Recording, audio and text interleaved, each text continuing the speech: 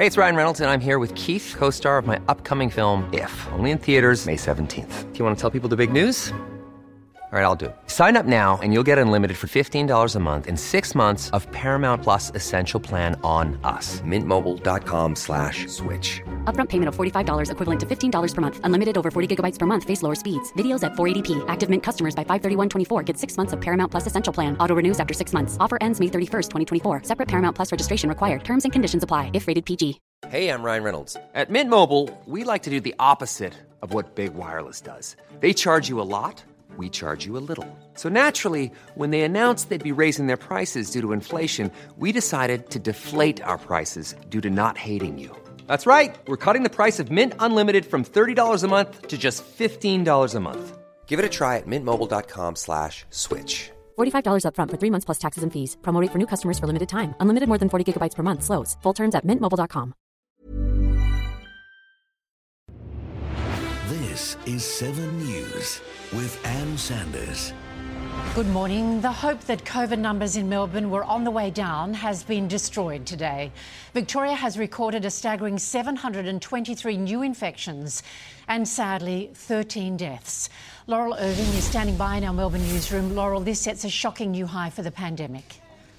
Oh, it's very grim, and as you say, we did hope that earlier in the week we might have hit our peak when we have 532 cases on Monday, and we had a couple of days of falling case figures, but then this news today of more than 700 is really just devastating. And as you say, 13 deaths, that's also our highest daily toll. 10 of those were residents in aged care. And so in response, the Premier has now announced some more restrictions from next week. Everybody in Victoria, including those in regional areas, will have to wear a mask or face covering when they go outside.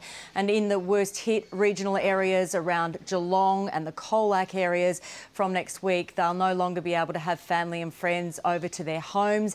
They will be allowed to go out to restaurants, but the Premier says the science says that the transmission is occurring in gatherings at home, so that will be restricted.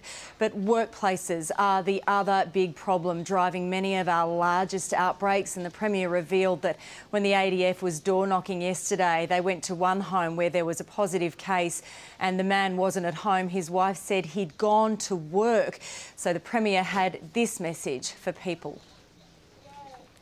We will not get businesses reopened, and we will not see many businesses survive, which is what I want to achieve here. It's what we all want to achieve here, for so long as people continue to go to work when they are unwell.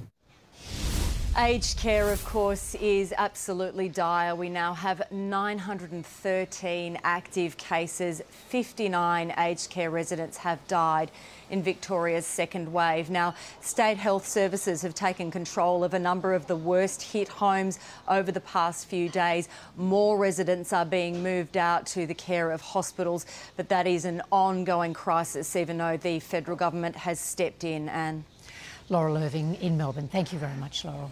New South Wales has recorded another 18 coronavirus cases, with a growing number of schools closed as COVID clusters spread in Sydney.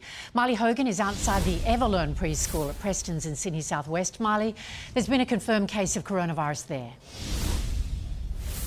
Good morning, Anne. The preschool is closed today for a deep clean and contact tracing is underway. It's not clear if it was a child that went to this centre or a teacher that has tested positive, but it's not the only school shut today.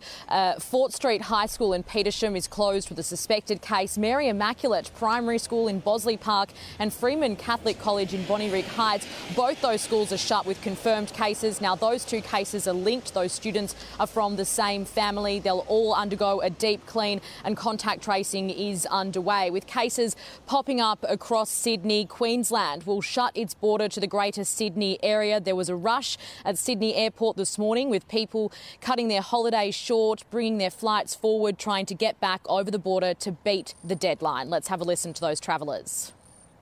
With the whole new events that's happened, I've had to kind of rush it through, try to get in there before all the crazy stuff happens. You kind of get locked in here in New South Wales. Have to pay a bit of extra and try to get on that flight. We just scraped in, we're very lucky.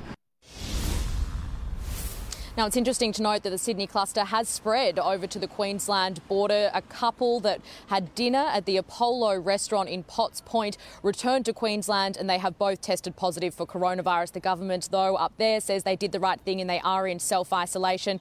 As for case numbers here in New South Wales, we are at 18. 2 are in hotel quarantine. But New South Wales Health is yet to provide a breakdown on those other cases. We are still waiting for that information, Anne. All right, Miley, thank you very much. To Queensland, and a furious Anastasia Palaszczuk says contact tracing is underway across southeastern Queensland after 2 young women lied about their travel to Melbourne and later came down with COVID-19. Reporter Mac Lyon is in Logan at a testing clinic. Mac, there have been 3 new cases in Queensland. Good morning, Anne. And with those anxiously awaited numbers, there was a bit of good news this morning. While there have been 3 new cases, none of them have been locally acquired. As Marley just said, there was a couple from Brisbane who returned from that Apollo restaurant, a known COVID cluster. They went straight into self-isolation. The third person was a man in his 20s who'd returned from the United States and went straight into hotel quarantine. Now, their actions have been applauded by our Chief Health Officer and the Premier, but it's the actions of 3 other women that have caused statewide outrage. Now, 2 of those women had travelled, or all 3 rather, travelled to Victoria, and it's understood they attended an illegal party. 2 of those women have since tested positive, the 19-year-olds. Contact tracing is underway for them. A 22-year-old relative of them has also tested positive. She didn't fly to Melbourne and she wasn't in Victoria, but has since tested positive. Now, what has caused real outrage this morning, though, is the fact that one of those women has not been cooperating with police. She is not revealing where she's been, who she's been in contact with since returning from Victoria, and that has caused some pretty stern words from our Deputy Commissioner this morning. As you've heard, one has been cooperative, one has not been cooperative. We'll continue to use the powers that we have at our disposal, including considering further offences by anyone that doesn't cooperate with the investigation, to try and get that information out. We need to make sure that if you are sick, you are getting tested, and I want everyone to listen to Dr. Young. And if you are sick, stay at home. Do not go to work. It is absolutely vital. Now, of course, as Marley said before, there have been big queues at the airports, but it's also at our physical border between New South Wales and Queensland, where lots of people from the southern states have been trying to get up into Queensland. There were lengthy delays there again this morning, and those will only build, as you can imagine, as we approach that deadline this weekend when the whole of Greater Sydney will be counted as a COVID hotspot. That's 5 million people from that region who will essentially be locked out of Queensland from Saturday at 1 a.m. All right, Mac, thank you very much for updating us. Mac Lyon reporting. To breaking news, a woman's body has been found in dense bushland near Sandy Point Quarry in Sydney South. 7 News senior reporter Robert Avadia is there with exclusive details. Rob, what can you tell us this morning? Well, Anne, it is a terrible scene. Police have been here throughout the night. I can just hear a truck coming over my right shoulder. You can probably see it now. It is coming from a quarry. That's about all the traffic this area sees. There are bushwalkers who frequent the area just to my left, and it was a bushwalker roughly 5:30 last night who called police having found the body of a woman who has since been confirmed to be in her 30s. Police have a fair idea who she is, although it has not been confirmed with any scientific certainty. There are things I can't say to protect the integrity of the investigation, but I can tell you that the state of the body is not pleasant. So police are 100% convinced this woman was murdered. The question is, who is she and why? Obviously, they will be looking at the victimology. From what I understand, she has a few drug matters on her record, but absolutely nothing suggestive of why she should be targeted in this way. I also understand she is from Sydney, but not necessarily from this area. So right now, police are trying to backtrack and examine whether she might have been killed here or killed elsewhere and dumped in what I'm told is a very muddy and isolated area of bushland. We do expect to hear from the police formally in the press conference later today. Yeah? Robert Avadia with that breaking news in Sydney. Thank you, Rob. There are fears the government scheme for early access to superannuation will wreak havoc on the retirement income of millions of Australians, with the impacts to be felt for decades. Our political reporter Taylor Aiken is live in Canberra. Good morning, Taylor. How many people have accessed their super so far? And more than 2.6 million Australians have accessed a combined total of $42 billion from their retirement savings to help support themselves through the pandemic. Treasury was forced to revise its initial forecasts up following the government's decision to extend the program until the end of the year and in light of Melbourne's second lockdown period. The extension is expected to see an extra $12.5 billion withdrawn from super accounts. Data from the ABS shows while almost 60% of applicants have used the money to meet day-to-day needs, 36% of people are putting the money straight into savings accounts, fueling concerns it will leave workers worse off in the long run without enough money to retire. Meanwhile, figures by Industry Super show that more than 500,000 Australians have completely drained their accounts.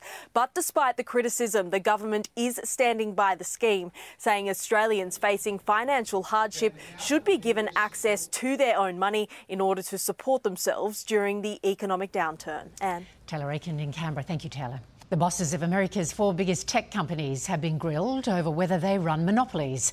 The CEOs of Apple, Facebook, Google and Amazon were called to an antitrust hearing to answer claims they stifle competition that harms consumers.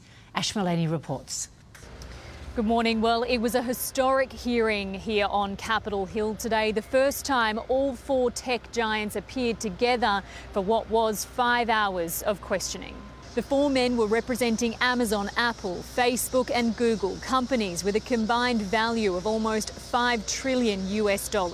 Today's hearing was the culmination of a 13-month probe asking one question: how big is too big? Facebook Messenger, WhatsApp, Instagram are the most now downloaded apps of the last decade. Your company, sir, owns them all. And we have a word for that. That word is monopoly.